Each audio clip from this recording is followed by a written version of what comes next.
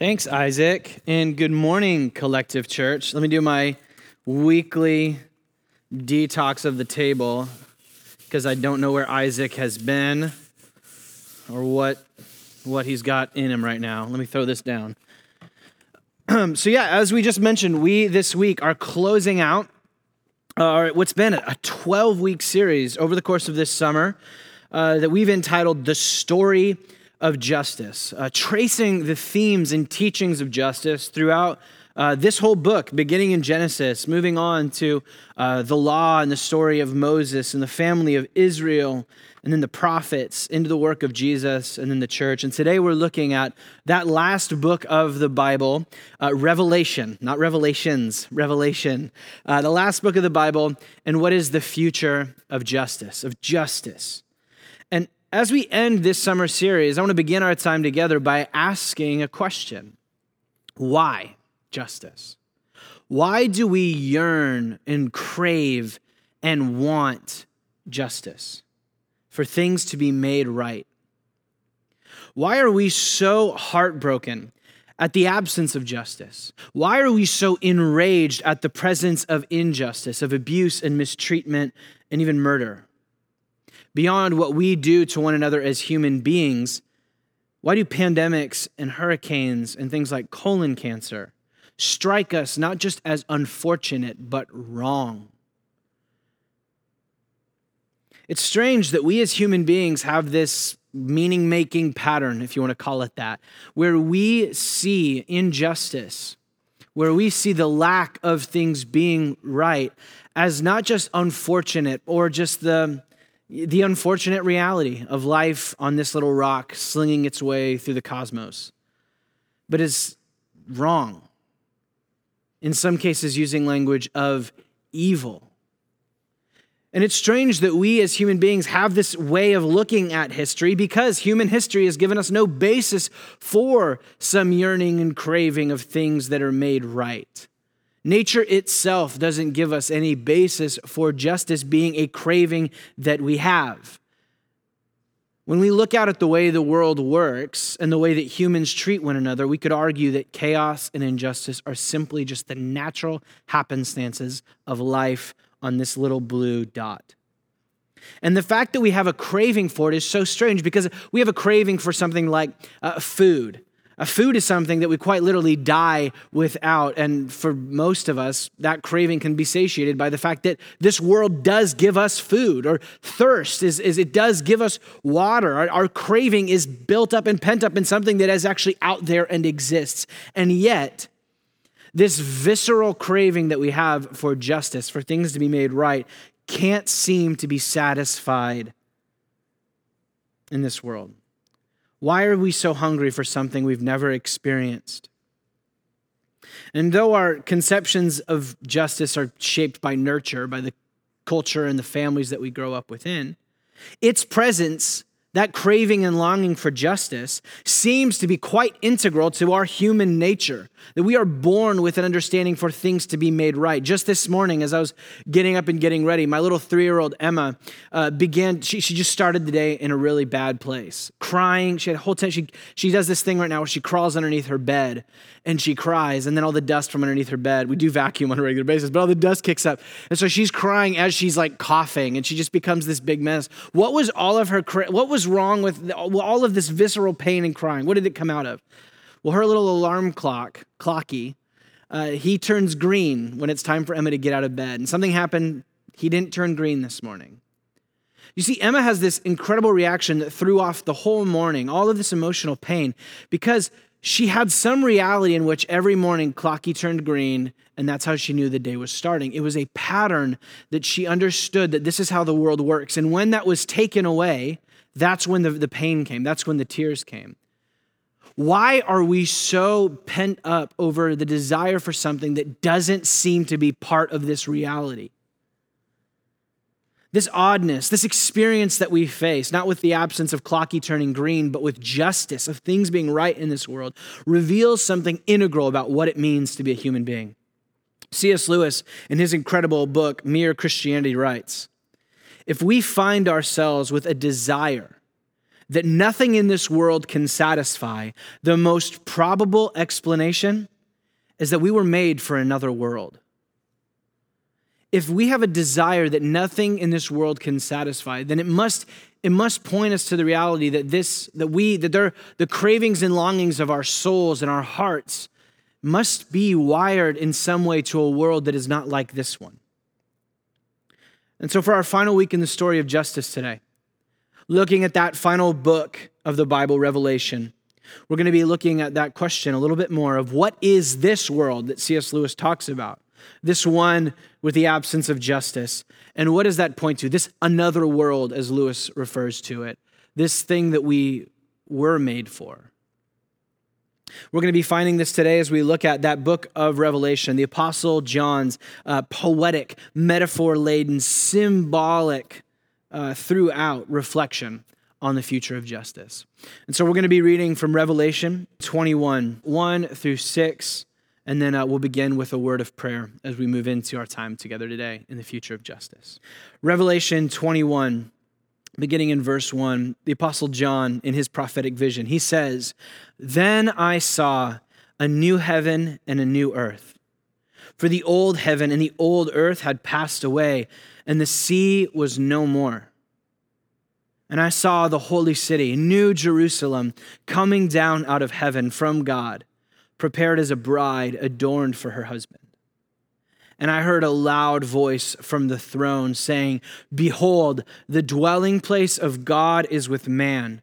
He will dwell with them, and they will be his people, and God himself will be with them as their God. He will wipe away every tear from their eyes, and death shall be no more. Neither shall there be mourning, nor crying, nor pain any more, for the old things have passed away.' And he who is seated on the throne said, 'Behold, I am making all things new.' Also he said, 'Write this down, for these words are trustworthy and true.' And he said to me, 'It is done. I am the Alpha and the Omega, the beginning and the end. To the thirsty I will give from the spring of the water of life without payment.'" Let's pray. Father, as we've noted already in the gathering today, this week has cut us deeply of the deep need for this world to be put right. As we watch from our televisions or news feeds, we see the fires that seem to be overtaking this state. We watch as Hurricane Laura slams into Louisiana and the Gulf of Mexico. God, in the shooting of Jacob Blake this week, and then the subsequent shooting there in Kenosha.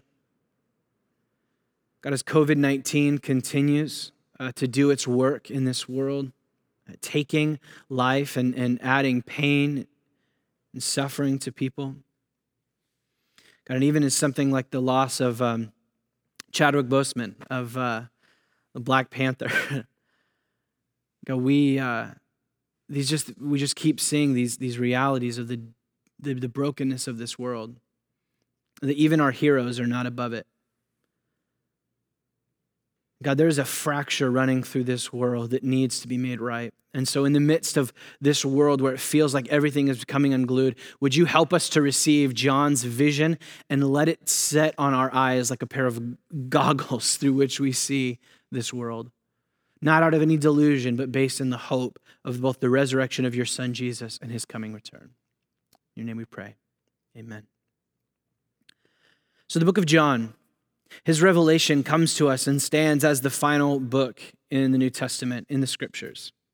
And this exists as what we saw there, John saying, "And I saw," this vision, a revelation of what truly is real. Sometimes it's been referred to as the apocalypse of John, and we have all of these, that's a whole nother conversation. Our misunderstanding of the word apocalypse as being the end of the world or destruction, when in the Greek that John's writing in the apocalypse, it just means to reveal or uncover something.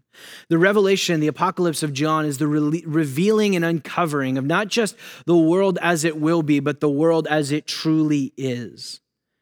And through this book, John provides for us and gives us an expectation of the future satisfaction of our presently unsatisfied desire, that desire and longing for justice, what Lewis called that another world, the world that we were made for.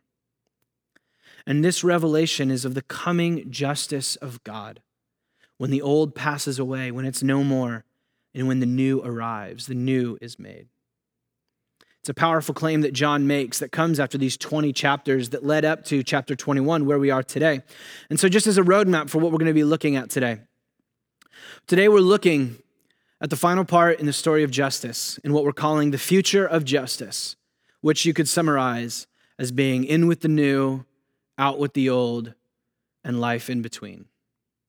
And so you can see what we're going to look at today is begin by looking at John's unveiling, his apocalypse, his revelation of the new that is coming in, and then spending a little time on what it means that the old is on its way out, before spending a little bit of time at the end just reflecting on how do we live our lives in this in-between place. As each week is true, we've got notes there in the chat for you. You can follow along.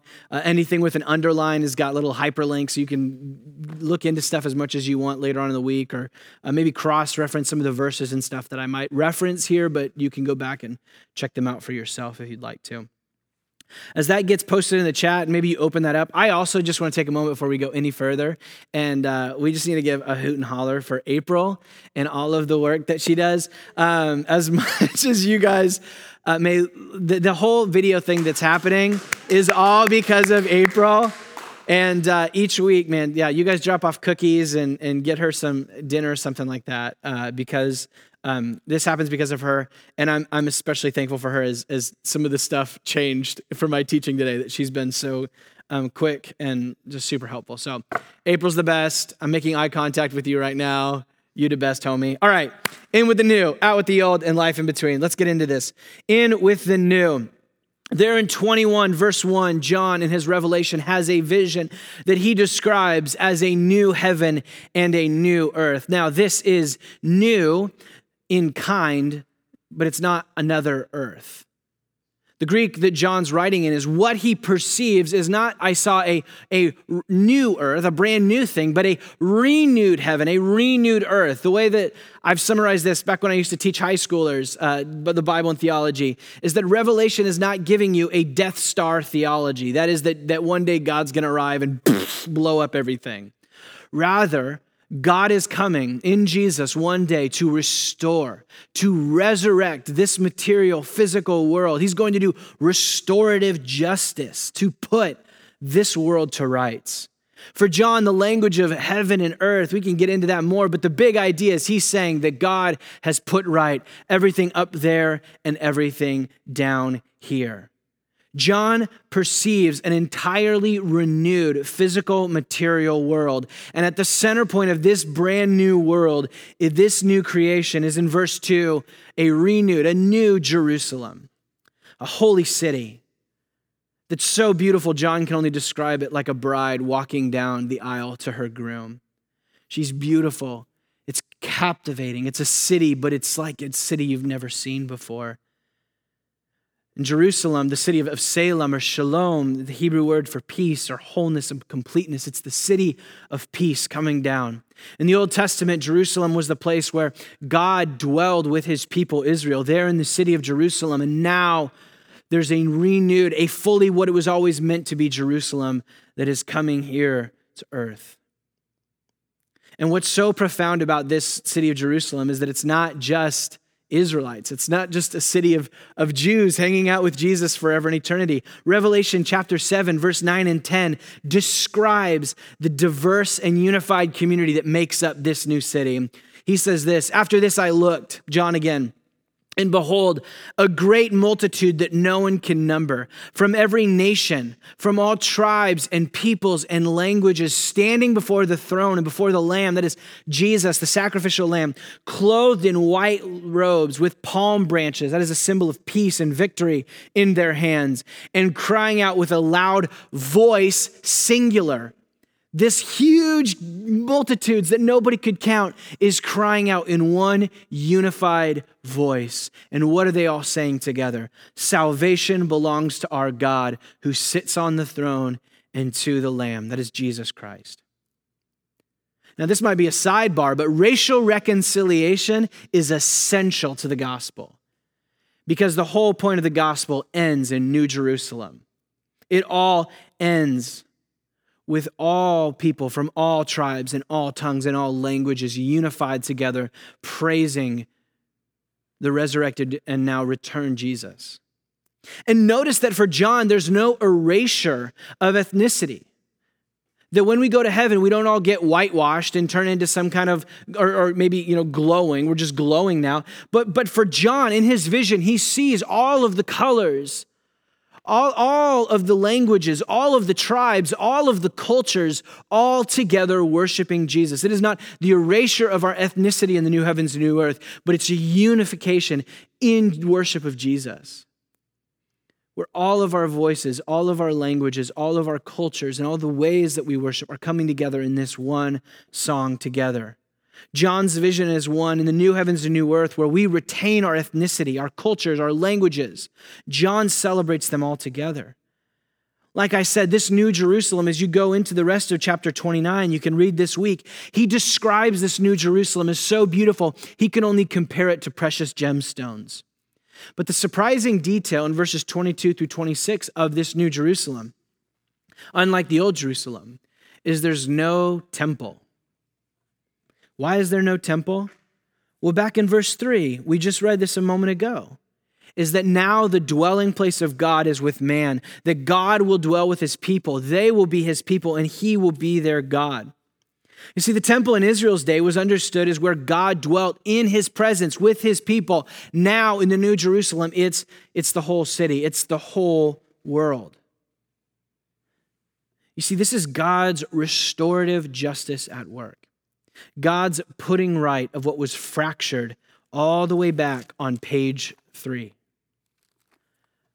The Garden in Eden with humanity living and dwelling in the presence of God, what was separated by sin and idolatry and injustice is now being undone. It is being restored where humans live together in the city of peace, walking in the presence of God.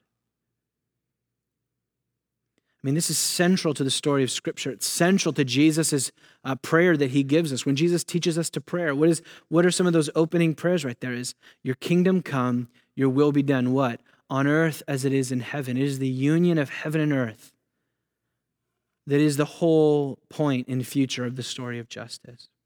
And this is why the common belief that the gospel and what Jesus came to do is all about you getting to go to heaven when you die isn't. One, it's not only is it not biblical, it's not justice. It's not the whole point of the story. Nothing short of the reunion of God's space and human space, what was set apart being brought back together, can truly be called justice. If you just go to heaven when you die and God blows up the world, then it's not actually restorative justice. It's an escape plan. But God's heart, his throne, is righteousness and justice. And so how could we expect anything other than the restoration of his good world gone bad?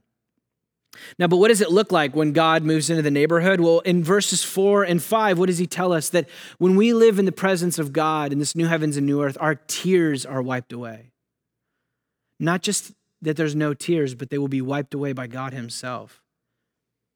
Do you notice that John's perception of the deep, tender comfort of the living God in his presence with his people, physically touching them, physically wiping away their tears?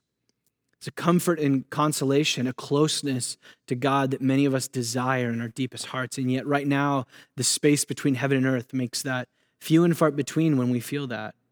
John says one day it's going to happen in all of its reality. He says that he will extinguish death in verse 4, that death doesn't get the last word, that cancer and pandemics, that shootings and injustice and genocide and murder, death doesn't get the final word in this new, that there is an undoing and extinguishing of death when God comes to town. And when there's no more tears, and when God is with us to wipe them away, and there's no more death, he goes on to say there's no more mourning or crying or pain. He lumps these in and refers to them as the old things. In the presence of God and in the absence of death, it's not mourning, crying, or pain, but the reversal. It is celebration and laughter and joy. It is everything your heart longs for. It is the world that you were truly made for. In verse 5, he tells us that in this renewed world, this new city, there is this spring of the water of life. Later on in chapter 22, he describes the river of life as coming up from God's throne, which the psalmist, if you remember, tells us that God's throne is righteousness and justice. And so here you have the river of life that is flowing from the throne of justice, and all of the thirsty are invited to drink from the river of life that flows from God's justice. And it runs through the middle of the city. And as it runs through the middle of the city, this is all just this big map that John's putting together. At the middle of the city, at the middle of creation, is a garden. And in the middle of the garden is the tree of life. John describes it as constantly bearing fruit for God's people to feast on, the restored Garden of Eden. The whole thing is that it's restorative justice. Him putting right everything that was lost on page 3. When humanity ran from God, we lost the tree of life. We lost the dwelling with God, and all of that is now being restored and brought back to what it meant to be. And most incredibly is that this tree of life is described in verse 22, verse 2, as saying that the leaves of the tree were for the healing of the nations. Is there anything else that my heart just cries for? I don't know how the leaves do it, but the healing of the nations, that this might come about. John just gives us here a prophetic vision of what is on its way in, what is the new to come, using loaded, yes, with symbols and metaphors and pictures from the Old Testament scriptures and pulling from the story of Israel and their temple and their city, Jerusalem. And yet what we have here is a captivating picture of what Lewis referred to as the another world that all of our desires seem to point us to. This is the new that is coming. But in order for the new to come, John remarks that the old must go. If you go back to verse 1 of chapter 21, John says that the new heaven and the new earth come in the new heaven and new earth come as the old heaven and old earth they pass away. That they pass away, and then he has this one little line right there that you might have caught as we were reading it. And the sea was no more. All the surfers shudder. All of us who've been locked up from going to the beach all summer are crying right now. What do you mean the sea was no more? No more sea? We need to understand, once again, that John's work here in Revelation is deeply in this and symbol laden. It's apocalyptic literature. John's writing in this. And so the sea, and you've heard me talk about this before, is a common metaphor throughout the scriptures to talk about chaos, to talk about disorder and darkness and evil, all that can't be tamed by humans in the world. We refer to the sea as it's the darkness and the chaos, what humans can't seem to control. Right now, we see why this metaphor makes sense going on in the Gulf of Mexico as it's coming in with Hurricane Laura. Oh, the sea, it's like a hurricane. We can't control it. It's chaotic. It's destructive. And all you can really do is run and hide and batten down the hatches when it comes. Throughout the Hebrew scriptures, the sea is used as a metaphor for war, for ruin, for distress, for death, evil, and even pandemics and plagues. By saying the sea is no more, John is saying no more chaos, no more darkness, no more evil. No more tears, death, and mourning, right? They're connected to that sea. And so surfers, you can rest assured, it's God's created world that's going to be good and renewed. And we need to read John in the genre that he's working in. Now, what's interesting though is because we're reading in chapter 21, we're going to play around with the sea a little bit more here for a moment. For John, the absence of the sea in verse 1 of chapter 21 is the culmination of this huge theme that's been running throughout the story of Revelation, one that we cannot talk about justice without looking at. You see, the chaos waters, the sea in Revelation, is not alone. In chapter 13, verse 1, John in another vision sees this giant mega beast. Here it is, the apocalyptic, you knew we were going here. This giant mega beast with 7 heads, and it's this whole crazy thing. It comes out of the sea. So the sea generates this crazy mega beast. And then in another vision, in chapter, 17, he sees seated, like riding on, authority over, controlling the sea, as he calls it the great prostitute, the great harlot, you might have heard it referred to as. So what is John like on some really bad trip? Like what in the world what is John seeing here? John is utilizing symbols of the beast and the harlot, or the prostitute, for what John refers to in 17:5, 13, 11 through 18. These two things are symbols of what he calls the great city, Babylon. Which is interesting for John because Babylon was a real historical city and it fell 600 years before Revelation. So why is John talking about Revelation? Why is he talking about Babylon here in his Revelation?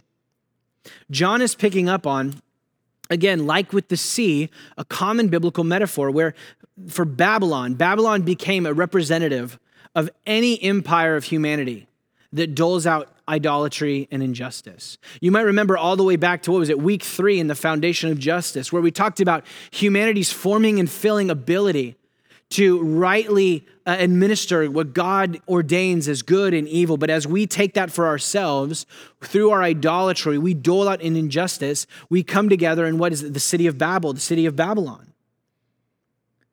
And so throughout the scriptures, we find Sodom and Egypt and Assyria, even Jerusalem identified as Babylon. This is why there's a need for a new one. We talked about this in our failure of justice with the prophets.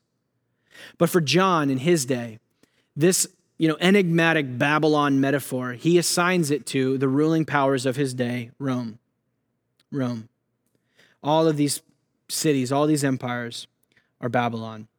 And so John sees himself as a prophetic whistleblower, uncovering and revealing the current ruling empire's true nature, Rome's true nature.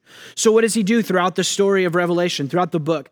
Rome was largely celebrated and patted itself on the back and praised itself for the Pax Romana, the peace of Rome that it brought, where all wars seemed to come to a stop, that there was peace within our borders. John he places himself against Rome by saying, this peace is not peace, but fear. That Rome is not a peaceful nation, it's a beast. That the only reason no sword has been taken up against it is because everybody's terrified of its war machine, of the murder and extortion, the unjust laws that it doles out. It is not a nation of peace, but a nation of war. And that this peace has only been brought about by the blood of the slain. Similarly, Rome praised itself for its economic blessing, its bountiful markets. This was all identified in Roman culture as the Dea Roma, the goddess of Rome. She was the one who brought the bountiful markets and all the good food and all the luxuries of Rome. And John takes the language and imagery of her and doesn't call her the goddess, this wonderful, patron of Rome. He calls her a prostitute, seductive and deceptive, that seeks to exploit and deceive her people. One of the most profound places of it is in Revelation 18, verses 11 through 13, where John is talking about the day that the prostitute, that Babylon, that Rome falls, prophetically looking to the future. And he says this, and the merchants of the earth weep and mourn for her, that being Babylon or Rome or the prostitute, since no one buys their cargo anymore. So that there's no Rome to come and sell our goods to. What kind of cargo are they bringing? He lists gold and silver and jewels and pearls and fine linen and purple cloth and silk and scarlet cloth, all kinds of scented wood, all kinds of articles of ivory, all kinds of articles of costly wood and bronze and iron and marble, of cinnamon and spice and incense and myrrh and frankincense, wine, oil, fine flour, wheat, cattle, sheep, horses and chariots and slaves. That is human souls. John comes against Rome, all of the opulence, all of the luxury of Rome, all of your bountiful markets is built on what he puts together there, those final three, horses and chariots. This is the tanks and guns. This is the tools of warfare in their day. And slaves, which John punches right, and doesn't just say slaves, but he goes, what I'm talking about here is human souls. For John, all of Rome's idolatry stems from Rome's injustice. As they blaspheme, they slander or defile God, God's name, God's word, God's church. That the root of Rome, Babylon's injustice is their self-worship of their state, their nation, themselves. John even goes further to leverage what might be the strongest point in claim, where he says that all of Rome's power is actually demonic. He places Rome, Babylon's authority, as coming from that ancient serpent, the dragon, the devil, the Satan, whatever you want to call it. It is demonic power that it's at work. You see, in Revelation, John's perspective of the world is that the devil's primary way of working in the world is not through the possession of individual humans, though we see that happening in the Gospels and even today. What John's primary focus is in Revelation is the devil's possession, not of people, but of systems and structures and policies. John is inviting us to see that the devil is not at work simply on individual levels, but in the ways that individual humans build their empires. John is calling for his readers, then and now, to see all of human history, all of human empires as being those of idolatry and injustice as Babylon. Egypt, Assyria, Babylon itself, Greece, Rome, the British kingdom and its colonization, Nazi Germany, China, Russia, and even the United States are all varying degrees of Babylon. What is so upsetting for me about our regular misuse of Revelation is we become preoccupied with conspiracy theories, trying to figure out some secret knowledge to figure out what the mark of the beast is going to be and who the Antichrist is, where when John's take on this is you are living in that right now. It is not a coming moment. He wants you to read this story, Revelation, with your eyes set out on your city, your state, your nation, your neighborhood, your world. And then to ask, if the prophetic boot fits, then I find myself in Babylon. You could summarize it in two ways. The injustice and idolatry of Babylon, which in Revelation he describes as slavery, as war, as murder, as wealth and luxury, and as sexual immorality. So John doesn't want you to go looking around for, are they going to put chips inside of us, some vaccine? Are they going to put something in my phone and reading my face? John wants you to just stop for a second and go, do I see these sorts of patterns at work within the empire that I find myself in? We don't have slavery anymore. Okay, let's have a conversation about overcriminalization and the labor work of the prison system. Let's have a conversation with those that work for the mega empire of Amazon. Let's have a conversation about what essential workers are in this moment. Let's have if we genuinely think that slavery, maybe not as bad as it was, but doesn't continue today, or the borderline slave working conditions of so much of what allows you to have your clothes off at 20% off. War and murder on all sides that this is happening. We have a conversation just a minute ago praying for Jacob Blake and his healing. The shootings in Kenosha. If there's blood on the streets, you find yourself in the city of Babylon. Wealth and luxury. I mean, we could just go. This is what the whole series has been. John doesn't want you trying to do some kind of math numbers system to figure this out. He's saying you're living in it right now. You are in Babylon. He labels all this injustice as flowing from Babylon's idolatry. They're prideful and arrogant words. What more could describe the current conversations in our nation other than prideful and arrogant words? Even blasphemous words, this idea of slandering God. You have a conversation about slandering God and throwing God out of the conversation. Let's just talk about the DNC and the RNC the past few weeks. Misusing, excusing language for God as we syncretize it, idolatry with the state. And then worship of political leaders is always a hallmark of Babylon, where all of your hope for your life and for your good is all bent up in that one person being my person and them getting through. You see, the American church has fallen prey to exactly what John's deep fear was for the church in Rome, that you would forget or not see that you are in Babylon right now. And so for John, you're never going to be able to enter into the story of justice until you realize that the story of injustice is the story of Babylon. That human history is the cyclical tale of Babylon rising, hitting a pressure point where all of its injustices can't hold up anymore, and then it crashes and falls as a new Babylon begins to build its way forward. And it happens over and over again. This is human history. The question then is, what will finally break this cycle? It's answered in Jesus' words in chapter 21, 5 and 6. What does he say? Jesus says, I am the one making all things new. I have done it. For John, the cyclical story of Babylon will only be broken by the bodily return of Jesus when he comes to kick Babylon out and to set things right. And what would normally take me 20 minutes to summarize, the Bible Project can do it in 6.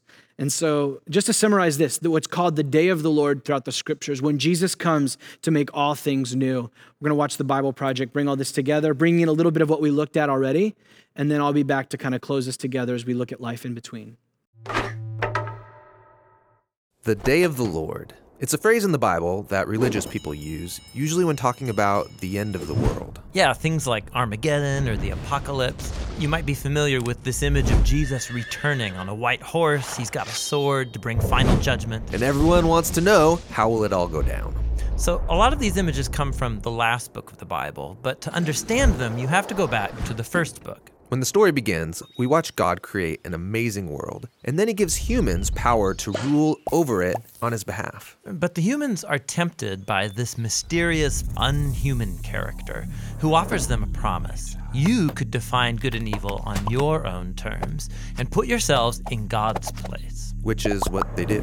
And the resulting stories are about the broken relationships and violence that results. Yeah, this promise creates huge problems. Now everyone has to protect themselves and fight for survival, and they're all using death as this weapon to gain power. It all leads to a story about the building of the city of Babylon. Or in Hebrew, Bavel.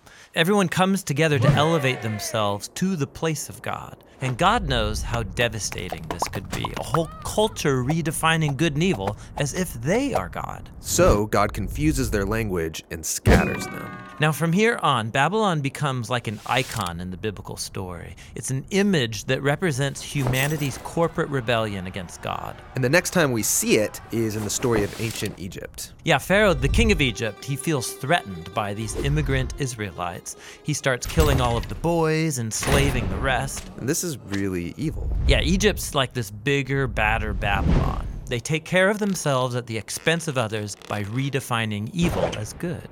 And so God turns Pharaoh's evil back on him. His pride drives him forward, and he's swallowed up by death. Now, after this great deliverance, the Israelites sing a song about how God is their warrior who liberated them from evil. And the Israelites referred to this moment as the day. The day they were rescued from a corrupt human system. And every year since then, the Israelites have celebrated the day of their liberation with this symbolic meal of a sacrificial lamb that's called Passover. Eventually, Israel comes into its own land, have their own kings, and they face new enemies. So that past day of the Lord, celebrated every Passover, begins to generate hope that God will bring the day again to save Israel from new threats.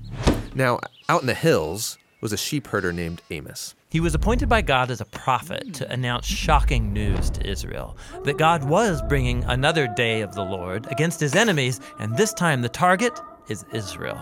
What? Sadly, Israel's leaders had also redefined good and evil for themselves, resulting in corruption and violence. So God's people have become like Babylon, the oppressed become oppressors. Babylon seems like a trap no one can escape. And so the day of the Lord comes upon Israel. They're conquered, taken captive into exile, and from then on, Israel suffered under the rule of continuous oppressive empires. This is the story Jesus was born into. Yeah, in his day, the oppressive empire over Israel is Rome. So, is Jesus going to confront Rome, take him out? Well, no. Jesus saw the real enemy as that mysterious, unhuman evil. The evil that's lured Babylon, Egypt, Rome, Israel. All humanity has given in to evil's promise of power. This is what Jesus resisted alone in the wilderness when he was tempted to exploit his power for self-interest. but he didn't. And after that, he started to confront the effects of evil on others. Yeah, he started saying that he was going to Jerusalem for Passover for a final showdown to confront the evil of Israel and Rome by dying. Dying? I mean, that feels like losing. Jesus was going to let evil exhaust all of its power on him, using its only real weapon, death. Jesus knew that God's love and life were even more powerful, that he could overcome evil by becoming the Passover lamb, giving his life in an act of love. And something changed that day. When Jesus defeated evil, he opened up a new way for anyone to escape from Babylon and discover this new kind of power, this new way of being human. Okay, so something changed. But the power of evil is still alive and well, and we keep building new versions of Babylon. Right, and so the last book of the Bible, the Revelation, points to the future and final day of the Lord. It's when God's kingdom comes to confront Babylon the Great, this image of all the corrupt nations of the world. Yeah, this is it. Armageddon, final judgment. How is Jesus gonna finish off evil? Well, that's not how you'd expect. In the Revelation, the victorious Jesus is symbolized by a sacrificial bloody lamb. And then when Jesus does arrive in the end, riding his white horse to confront evil, he's bloody before the battle even starts. Pre-bloodied? That's a strange image. Yeah, it's because Jesus isn't out for our blood. Rather, he overcame with his blood when he died for his enemies. And the sword is in his mouth. It's a symbol of Jesus' authority to define good and evil and hold us accountable when he brings final justice once and for all. And so, in the meantime, the day of the Lord is an invitation to resist the culture of Babylon. And it's a promise that God will one day free our world from corruption and bring about the new things that he has in store. So there's Bible Project, looking at this day of the Lord, looking at the entire hope of being when Jesus himself comes to make all things new, when he who knows and is able has shown himself in his rejection all the way back to when he went down, face to face with the enemy in the wilderness with his temptation, knows how to rightly order, to do justice, to dictate between what is good and evil. When he returns, he will set all things right. This is where we as a community, as a people, need to have a healthy pessimism as we move into justice. Now that sounds bad, but all I'm saying is that we need to realize that any attempt to overturn Babylon, like they said in the video, it becomes Babylon in the process. So the question is, if only Jesus can truly end and overturn Babylon forever, where do we go from here? Well, in one state, in the same way that though death continues until Jesus' resurrection comes, we do have things like medicine, right? That help stall or slow things like pain and death. In the same way that our actions of justice are like policies which can stall Babylon. But the reality is that we have an acknowledgement that part of what it means to be the people of Jesus with heaven and earth still fractured and not yet fully brought together is that we just have to acknowledge that our deep prayer will be that of the early church of Maranatha, the Aramaic of come quickly, Lord. So where do we go from here, though, in the meantime? In Revelation 21, as we continue in Revelation 20, what we've been looking at, John details what we're called to as we live our life in between, where he says, the one who conquers will have this heritage, and I will be his God, and he will be my people. Belonging to that new too is belonging to God as Father. Belonging to that new creation that's coming, to drink from the water of life, to dwell in the new city of Jerusalem. And that heritage comes to those who conquer, inferring by this the conquering of human and spiritual evil, of Babylon and the enemy behind Babylon, Satan, the devil, that ancient serpent, as John calls it. But what does John mean by conquer? How do we conquer? Unlike Babylon, it's not through swords or warfare. It's not through deceit, manipulation, or economic power. We conquer by following Jesus' example, Jesus' pattern of what we just saw even in that video. We conquer Babylon and the devil. We move in some way. We fill in the gaps between heaven and earth a little bit more as we follow the example of Jesus while his Spirit dwells and works within us.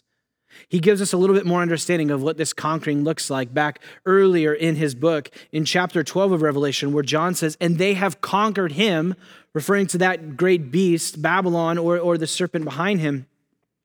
They have conquered how? By the blood of the Lamb, not the blood of their enemies, but by the blood of the Lamb, and by the word of their testimony, for they love not their lives even unto death. Church, we conquer by the blood of the Lamb. It is Jesus' sacrificial death, that fountain of justice from about a month ago now, which sets us free from Babylon and from the devil. This is what makes us the new family of justice. It is that in Christ, death has placed all of its emphasis, all of its energy, and it's been taken from us by God and given to Jesus in his cross. That we have been made the new family of justice through that work. Apart from the blood of the Lamb, we continue as citizens of the nation of the beast, of the dragon, of Babylon. Similarly, not just through the blood of the Lamb do we conquer, but by the word of that is our testimony. That is through the preaching of the gospel of the kingdom over and against the idolatry and injustice of the empire or empires of Babylon. That we conduct ourselves going out into our lives, calling, like he writes in 18 verse 4, for people to come out of Babylon, to come out of the destruction and death that Babylon continues to place on you. It's chaos and pain. The trajectory that Babylon is going to, the destruction, the being no more that is coming on Babylon and for you if you remain in it. And to come under the blood, under the work of Jesus, to receive life, not just in this life, but even unto the next. And similarly, we overcome by not loving our lives even unto death. Like Jesus, we are called and invited to conquer through the sacrificial giving up of our lives, our whole lives. By saying even unto death, this is not that John's stating that everyone's going to go be a martyr and die for the faith.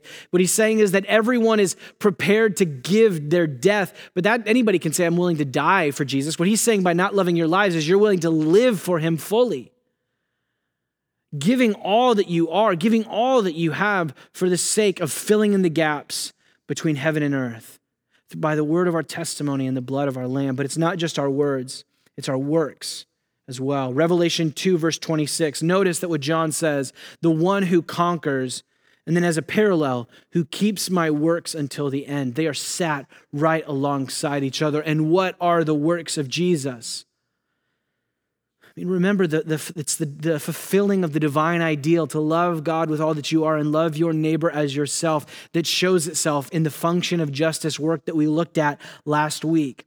To keep the works of Jesus is to fulfill the law through love, and love as the fulfillment of justice. All of these come together in N.T. Wright's book, Simply Christian. It's a little bit longer quote, but it's awesome. He writes, Jesus is at the moment present with us through his Spirit, but hidden at the same time behind that invisible veil which keeps heaven and earth apart, and which we pierce in those moments such as prayer, the sacraments, it's like the Lord's Supper or baptism, the reading of Scripture, and then notice what he places in our work with the poor. Those are our works of justice, when the veil seems particularly thin. But one day the veil will be lifted. Earth and heaven will be one. Jesus will be personally present, and every knee shall bow at his name. Creation will be renewed, the dead raised, and God's new world will at last be in place, full of new prospects and possibilities. Our future beyond death is enormously important, but the nature of Christian hope is such that it plays back into present life. We're called here and now to be instruments of God's new creation, the world put to rights, right? There's justice language, which has already been launched in Jesus, and of which Jesus' followers are supposed to be not simply beneficiaries, but also agents. If there is anything this whole series has seek to drive home, is that the gospel, the work of justice that God has done through Christ of putting you right, is not simply something of which you are a recipient, a beneficiary of, but an agent of, an enactor of that reconciliation, of that justice. That we're not simply waiting for heaven and earth to come together. We know that it's not fully going to happen until Jesus returns. But nevertheless, as we follow in the way of Jesus, as we care for the poor and the marginalized, as we lift up the quartet of the vulnerable, we find ourselves as being agents of that divine justice, coming a little bit at a time. We're tastes of the new Jerusalem, like an appetizer of the main course that is coming. Do you guys remember eating out? It's coming. And it's just in the kitchen being prepared for us. And so we are called to live as citizens of the coming kingdom while we await Jesus' words of one-day invitation, what he says in chapter 22, verse 14, come into the new city that I've prepared for you. Come into this new and renewed creation. Let's go surfing, let's go barbecue, let's enjoy this creation that now is without pain and mourning and death and injustice and idolatry and Babylon. Come into this new city. We are meant to live our lives as citizens of that coming kingdom, which is where he ends in verse 8 with a final punch as we walk out the door today, where he writes, but as for the cowardly, the faithless, the detestable, as for murderers, the sexually immoral, sorcerers, which is just language of saying those who think they can control God, idolaters, and all liars, their portion will be in the lake that burns with fire and sulfur, which is the second death. John's closing words here point a driving emphasis that ought to be the thing that wakes us up as we move into the rest of our week and lives. Is first and foremost to hear his words in verse 8 as a call for you to reflect on yourself, on your life and behavior. Are you living as a put right human, as an ambassador for New Jerusalem? And for John, the reality is that this does not simply go behind whether or not you participate in murder or hate, in injustice or idolatry, but what you do with your body, what you do with your words, what you do. He's not concerned just with your idolatry of the political state, but quite literally whether or not you hold to the faith that has been delivered once for all to the saints. Are you living as an ambassador of the New Jerusalem? Not just in your going out and seeking to put right things in the broken world, but your own living as a put right human. Because if you go out and try to put right what's there in the world without having your own life and heart put right through the work of the Spirit, then the reality is John sees it as that you are missing the integral marker of what it means to be a citizen of the new heavens and new earth. That you will not belong to the new life, but rather the second death, as he calls it. Simultaneously, we need to remember that our emphasis, our work of justice in this world must rightly be paired with an invitation for all to be put right through the reconciling work of God in the person of Jesus Christ through his death and resurrection and the full reconciliation of his coming return. Where we, like John in chapter 18, call for our neighbors and call for all to come out of Babylon, to lay down the injustices and to forsake the idolatry that you have been so wired by the propaganda of the Babylon machine, to come out from Babylon and its trajectory that only ends in destruction and death, and to receive now and enter into eternal life that begins today and radically transforms you as the sort of person who will belong to this New Jerusalem.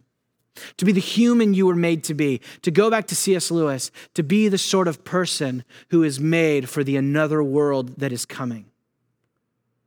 This is the future of justice, and it has such profound implications on what you do today. Let's pray.